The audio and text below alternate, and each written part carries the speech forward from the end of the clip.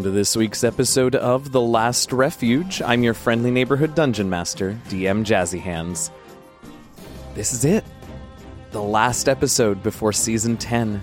We can finally stop teasing and tell you all that the day after this episode releases, the entire TLR team, me, Alex, Lydia, Karin, Taryn, and story consultant Robert, are headed to Los Angeles to shoot the end of our story.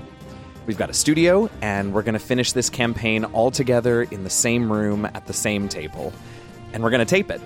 Our hope is to start releasing episodes on Wednesday, January 11th, and we'll be releasing both podcast audio here on our feed and video recordings of the episodes on YouTube, so that hopefully you all can get a little taste of what it's like to sit at the table with us. We anticipate that the season is going to be about 8 to 10 episodes, so it'll be much shorter than all our previous seasons, but at this point there's only so much of our story left. But that's not for a while yet, and we've still got one more episode to get through. As I mentioned last week, I decided that what you're about to hear would suffer from a bunch of ads in the middle, so very quickly here at the top, I want to acknowledge folks that help make our show what it is. Thank you to Idle Champions for providing us with codes every week and spreading the word about our show. Thank you to D&D Beyond for seeing something in us from the very beginning and removing financial barriers from their service. And thank you to Battle Bards, Kevin MacLeod, Scott Buckley, and all of the other amazing sound effect and music artists for allowing us to use your beautiful works to enhance our story. Also, this trip to LA, this video season would not be possible with the absolutely mind-blowing and continued support of our patrons, all of whom, past and present, we want to take a minute to thank right now, so strap in. Thank you so much to Ark, Shimi Gangat, Tanya, Seven, Aaron Stevens, Eliahu of Merk Grove, Eugenio, Harmony Bat, James Ann Lovely, Lisa Diane Mercado Etheridge, Misty, Trigger Treat, Kin, Adam Mando Wookie, Assy McGee, Avari Roman, Bria A., Casual Pops, Elian, Gordon Ross, Jabari Bunch, Jacob Finkel, Jay Sprigg, Kelsey G., Lavender Kazi, Lucas Hokum, Nat Rose, Popcorn Lizard, Reed Wilson, River Daniel, Rob Murphy, The Geekery, Sam Ellis, Sam Rodman, Shane, Sophia, Stephen Mosley, Stephen Sikora, Steffi Bernard, Tanya C. DePass, Tony A. Ellis, Tyree Pace, Verpio, Adria Robinson, Adrian Bundy, Colin Baker, Ernest Anderson, Fell Outlier, Haley Dahl, Kelsey R., Lisa Argema, Matthew Allen, Something Wicked, Serena Marie, Dan Dillon, Hannah, Red Hand Roleplay, Reed D., and Stephen Rowe. Whether you were with us for 1 month or joined the Patreon when it launched and are still supporting our show, none of this would have been possible without you. Thanks. All right, the preliminaries are done. I think it's time. Let's dive in.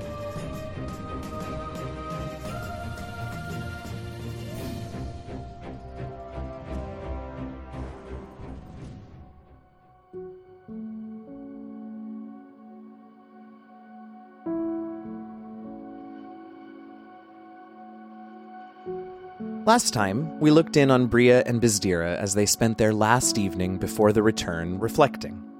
Now, we turn to Flick and Kit as they do their best to trust in their preparations, to settle their minds, and perhaps to take care of some unfinished business they feel is within their control.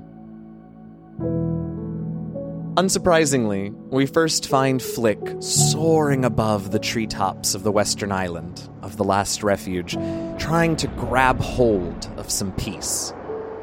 It's proving to be more difficult than he anticipated, though, and he finally drops his head in frustration and disappointment.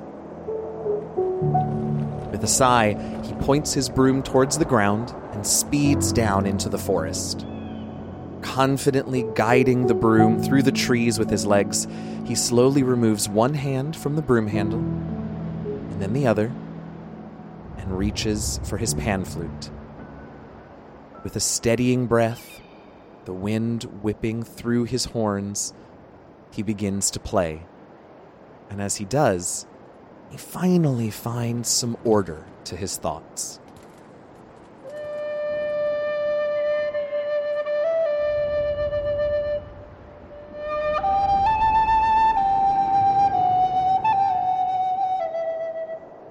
I can't even fly anymore. The wind whistling between my horns, the sound of my robes billowing behind me, the endless horizon changing colors with the setting sun. It all used to calm me. The once pristine skyline is now spattered with towers of billowing smoke and ash as fire continues to relentlessly take hold of the island. We used to just get whiffs of burning wood or charred earth on the air, but it seems the smells are permanent now. I really only notice it when I've spent extended time down in the tunnels and then come up above ground again, and there it is. It's enough to make you want to leave, run away or something. Ugh, like guard.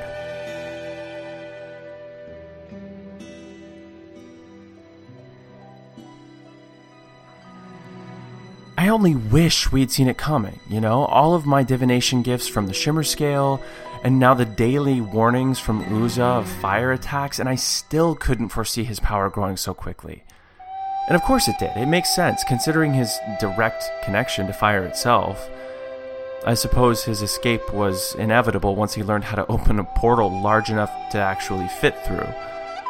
Inevitable and quite dangerous. And here we thought Rithmala would have to be the one we'd need to keep heavy eyes on. Luckily, the Guardians and Robert have been successful in keeping most of the threats that make their way through the portal at bay. It scares me to think what would happen if anything found its way out of the Arcanium. Our emergency forces are swamped enough as it is. Biz keeps begging us to let her speed through Guard's chamber to try and get eyes on the doorway itself, and confirm whether or not the portal actually opens to the plane of fire like we think, but Kit insists it's too dangerous. I have to agree.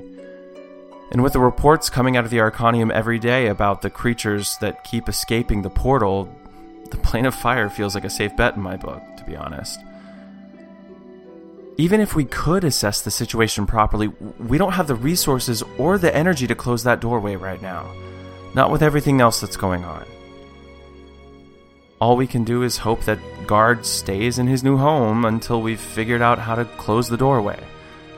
Bria suggested that we won't even be able to close it until the beast is, well, gone? Defeated? Are we completely fooling ourselves here? No, Flick, don't go there. Stay here. In this moment. Ugh, I sound like Uza. How exhausting. Turning to my music and playing my thoughts aloud seems to be the only way to actually keep calm and stay present in these final hours. These last moments until, well, tomorrow, the big day. The focus it takes to play, to clear my mind of these thoughts, to make the most pleasing sound, or, well, it's not always pleasing, but it doesn't always have to be, I guess. Some spells sound pretty nasty, to be honest. That one tune that opens up the spectral door and takes me and a friend through it to a nearby place is definitely not what I would call catchy.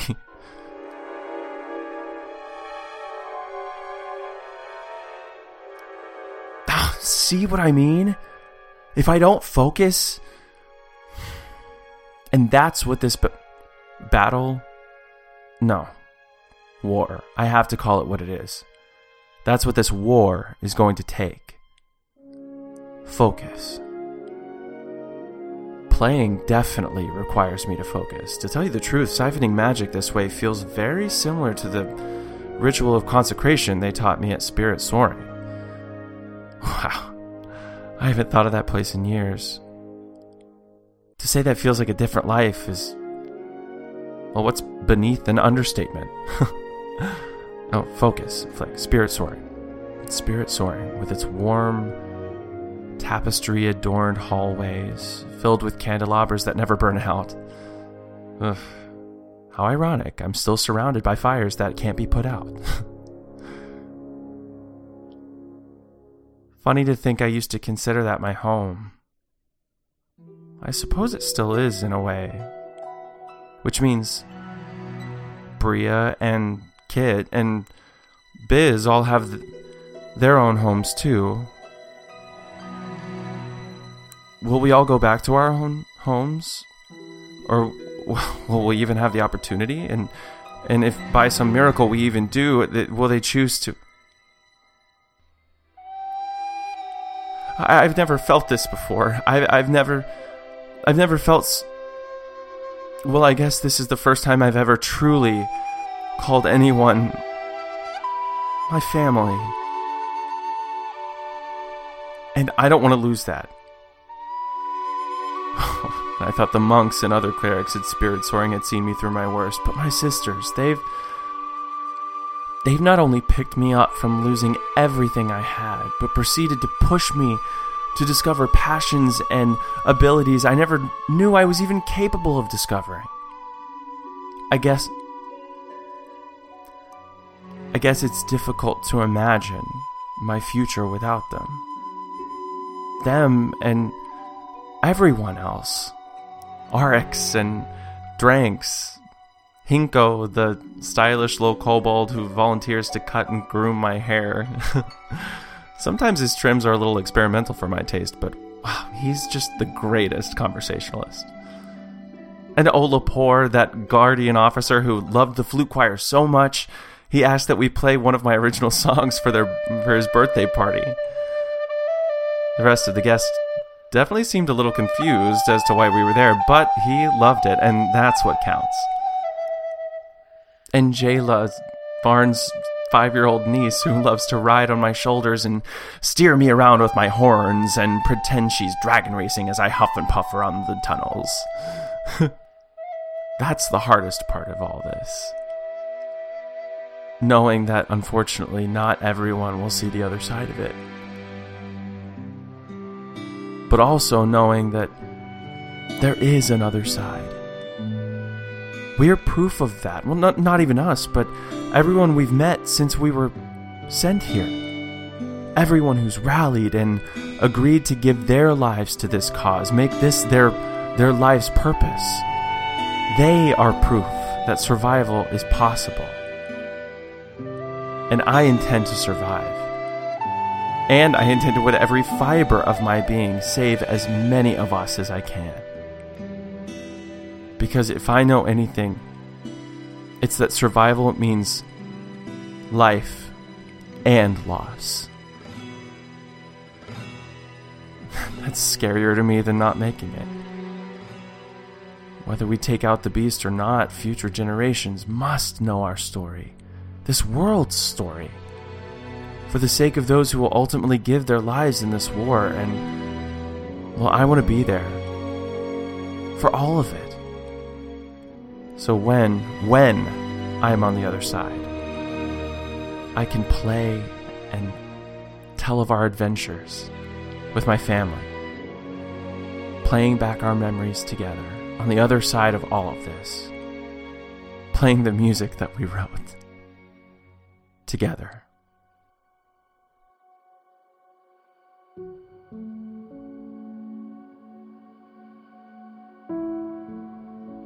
As Flick finishes his song, his flute, which had begun to shine from the moment he started playing, slowly dims.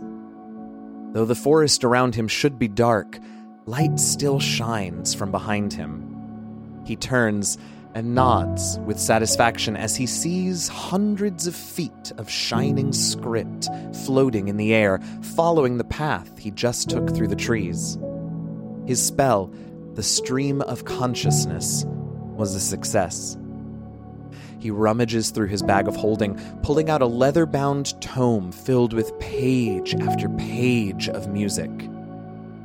He locates a blank page and holds the book toward the glowing words with one hand, using his other to brace himself against the broomstick. In a flash, he's off, zipping back along the path he took, the blank pages of the tome absorbing every last floating word. When he reaches the end of the stream, which is, of course, the beginning of his story, he takes the book in both hands and looks down at the pages, now filled with new, shimmering musical notations. He smiles and thinks, I can't wait to play this for them someday. Thank you, Flick. That book, those songs, those stories will be read and sung and told for generations.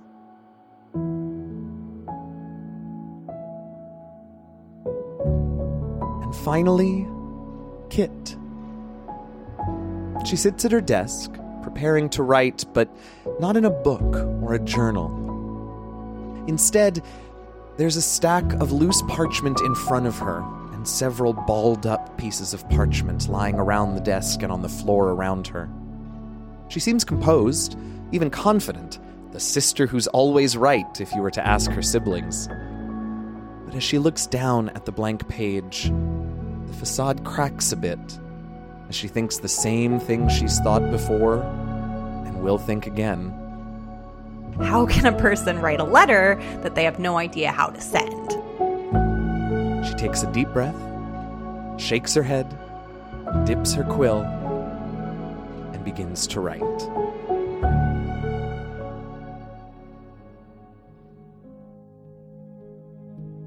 Dear Mom, it's weird to be writing this letter to you, knowing that you'll probably never see it, that you'll probably never find out what happened to me, why I disappeared one day and never came back. I guess I owe you an apology for not writing sooner, but how can a person write a letter that they have no idea how to send? Which brings me back to the whole point about this being kind of pointless, because I'm writing you a letter in a world that's in all likelihood about to be decimated by a giant elemental beast. But I'm getting ahead of myself. I know you're probably worried sick about me, probably have been worried sick about me since I disappeared. But for a while, it was great. You would have had nothing to worry about.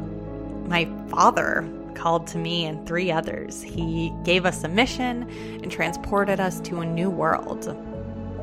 I know you never really talked about my father, so that's probably a shock, but honestly, there's not much to say about that. He was kind of a jerk, and my friends and I figured out pretty quickly that we could make our own impact on the world, one that makes this world better for all the people living here.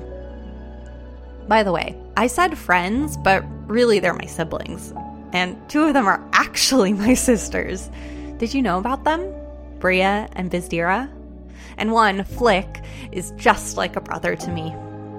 I don't know what I would have done without them. There were so many times where we were in danger, and I knew in my gut that I would do anything to save them. Even if I die here, I'm so grateful to have met them. You should know that. Even if something happens to me, I died filled with love. And not just for them, but for all the people, plants, and animals in this world. So, I bet all that sounds great. Family, adventure, making the world a better place. But the reason why I needed to write this letter to you now is because things aren't looking so good. The beast I mentioned, we discovered that every 1,000 years or so it pops back into existence, fueled by the magic of this world, and it decimates everything around it. We met a society that went entirely underground to avoid the beast's last coming, and at the time, I was pretty judgmental, but now, with everything going on, I get it. The world hasn't been the same since last year. The elements are attacking us. The first time it happened, the fire elementals appeared in our camp, but I was able to take care of it pretty easily. I guess that's also a new thing. I'm pretty powerful now. Since then, though, things have only gotten worse, and the guilt that I feel each time I'm unable to save the people around me is building. I know that death is a natural part of life, of the world, but this kind of death feels so wrong. Good people dying because of errant magic feels wrong, and no one is safe from it. I trained a small group of spellcasters to fight the elements, and one of them died. Nara was a small kobold, one of my youngest trainees, and one day she got a little too overenthusiastic with the spell. She was trying to make herself immune to fire, but as the protective flames raced over her body, something went wrong and she exploded into a ball of fire. I don't know what happened, maybe an elemental magic surge, but by the time I got to her, it was too late to save her as she was. Ever since I became powerful enough to bring someone back from the dead, I always keep that magic prepared, but this was the first time I had to use it. Nara came back different, still enthusiastic, but muted and terrified of her magic. Oh, and she also came back as a human, so that was a big adjustment for everyone. I think she's doing okay, though. Or at least, that's what she tells me. Seeing her now, the same but slightly different, it makes me wonder, what's going to happen the next time I have to cast that spell? And I know I will have to cast it again. Is it the magic of this world that brought her back different? The physical experience of being brought back? Or is it something wrong with my magic? That's not the only spell that hasn't gone exactly to plan. I got it into my head to try and create more soldiers from the world around me by awakening plants and animals who I thought might have the potential to help us turn the tide. The first time I tried and awaken something, I found a tiny sapling, and I thought that starting small would make it easier. Unfortunately for me, it didn't quite work out as planned. Even though I could speak to the sapling, and I know it understood me, it refused to listen to me. I tried to get it to extend its roots so it could move around, but it pretended that it couldn't hear me. And even though my magic was telling me that this plant was supposed to be my friend, I could tell it did not like me. I stayed out there for hours trying to befriend this sapling when I heard music coming through the forest. As soon as the sapling heard the music, it was entranced, leaves and limbs swaying in time with the rhythm. Flick turned the corner into the grove, pan flute in hand, and the sapling nearly ran me over trying to get to him, all the while chittering excitedly about the music. Ever since then, the sapling won't leave Flick alone. Sometimes it'll curl itself around the broomstick when Flick is sleeping, and Flick won't notice until he sits on a particularly pokey branch the next morning. I guess it's pretty funny. Bria and Bizdira certainly think so. And Flick doesn't seem to mind too much, so I guess it's okay. But I still feel like I did something wrong. I know that sapling was supposed to be my friend, and yet the question creeps up. What's going to happen the next time I need to cast a powerful spell? Will the magic of this world rebel against me? How can I protect my friends and family when my power might work against me? I know I have to keep trying, but that doubt is a constant shadow over my thoughts. That doubt scares me. I don't know if my siblings know how scared I am. I always try to put on a confident face to try to find the logical answers to the problems we face, but it's becoming harder and harder to trust that there's a reasonable solution for what we're about to see. We do have some reason for hope, though. The Alglorp, too complicated to explain what the Alglorp is right now, was able to create a body for an ancient and terrifying being named Rithmala to inhabit. She's been around since before the last time the beast attacked, so she's a well of knowledge. Since we've given her the means to walk around the last refuge freely in a body with limitations, to say the least, she's been helpful. However, even when she is being helpful, she's always doing it in a way that feels off. One day, my siblings and I were discussing our plans for weakening the beast before the battle really begins, when we all suddenly felt compelled to stop talking and turn around. And there was Rathmala, waiting for our attention. As soon as we looked at her, she began outlining, step by step, every single thing we should do to, theoretically, use the island's keys to withdraw the elemental energy at each node. Now, I know that this is extremely important and helpful information that we do need, and I know that she doesn't mean to compel us, but it's hard to be grateful for the help when every time she inadvertently uses her magic, I see the briefest moment of panic in Bizdira's eyes. The information she's given us has been more useful than I care to admit, but I will never fully trust her. So, yes, there's reason to hope. Outside of Rathmala's help, our troops are prepared for battle, we've given them tools, we've researched strategy, and we've reached out to people across the world for help. But we've seen destruction at a level that is unimaginable, and I know that it's only the tip of the iceberg. I've started to worry that everything we've done has been for nothing, that this power is just too all-consuming. We fought plenty of foes before, but this is something truly unimaginable. My siblings like to joke that I'm always right, that I always have the right answer to a question or to a problem. I really, really hope that I'm wrong about this. I really hope that we triumph, that all of us make it through to the end, that we put an end to the beast once and for all. And I hope that I live to see you again and hug you one more time. I hope you'll forgive me for disappearing, for not trying harder to write to you sooner. I hope you know how much I love you.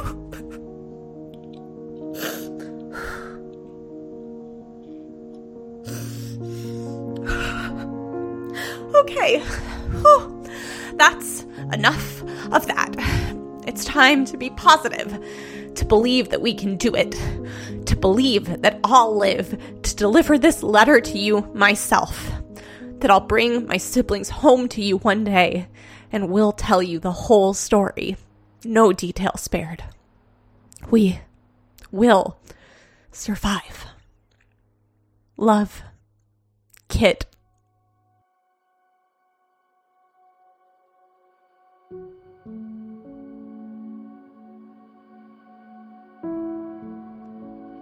Oh, Kit. No matter what happens, she understands. She was an adventurer herself, of a sort. She knows what kind of woman she raised. She knows that wherever you are, however your story ends, you did good. You helped people. You made the world a better place. And that is the greatest gift you could have ever given her.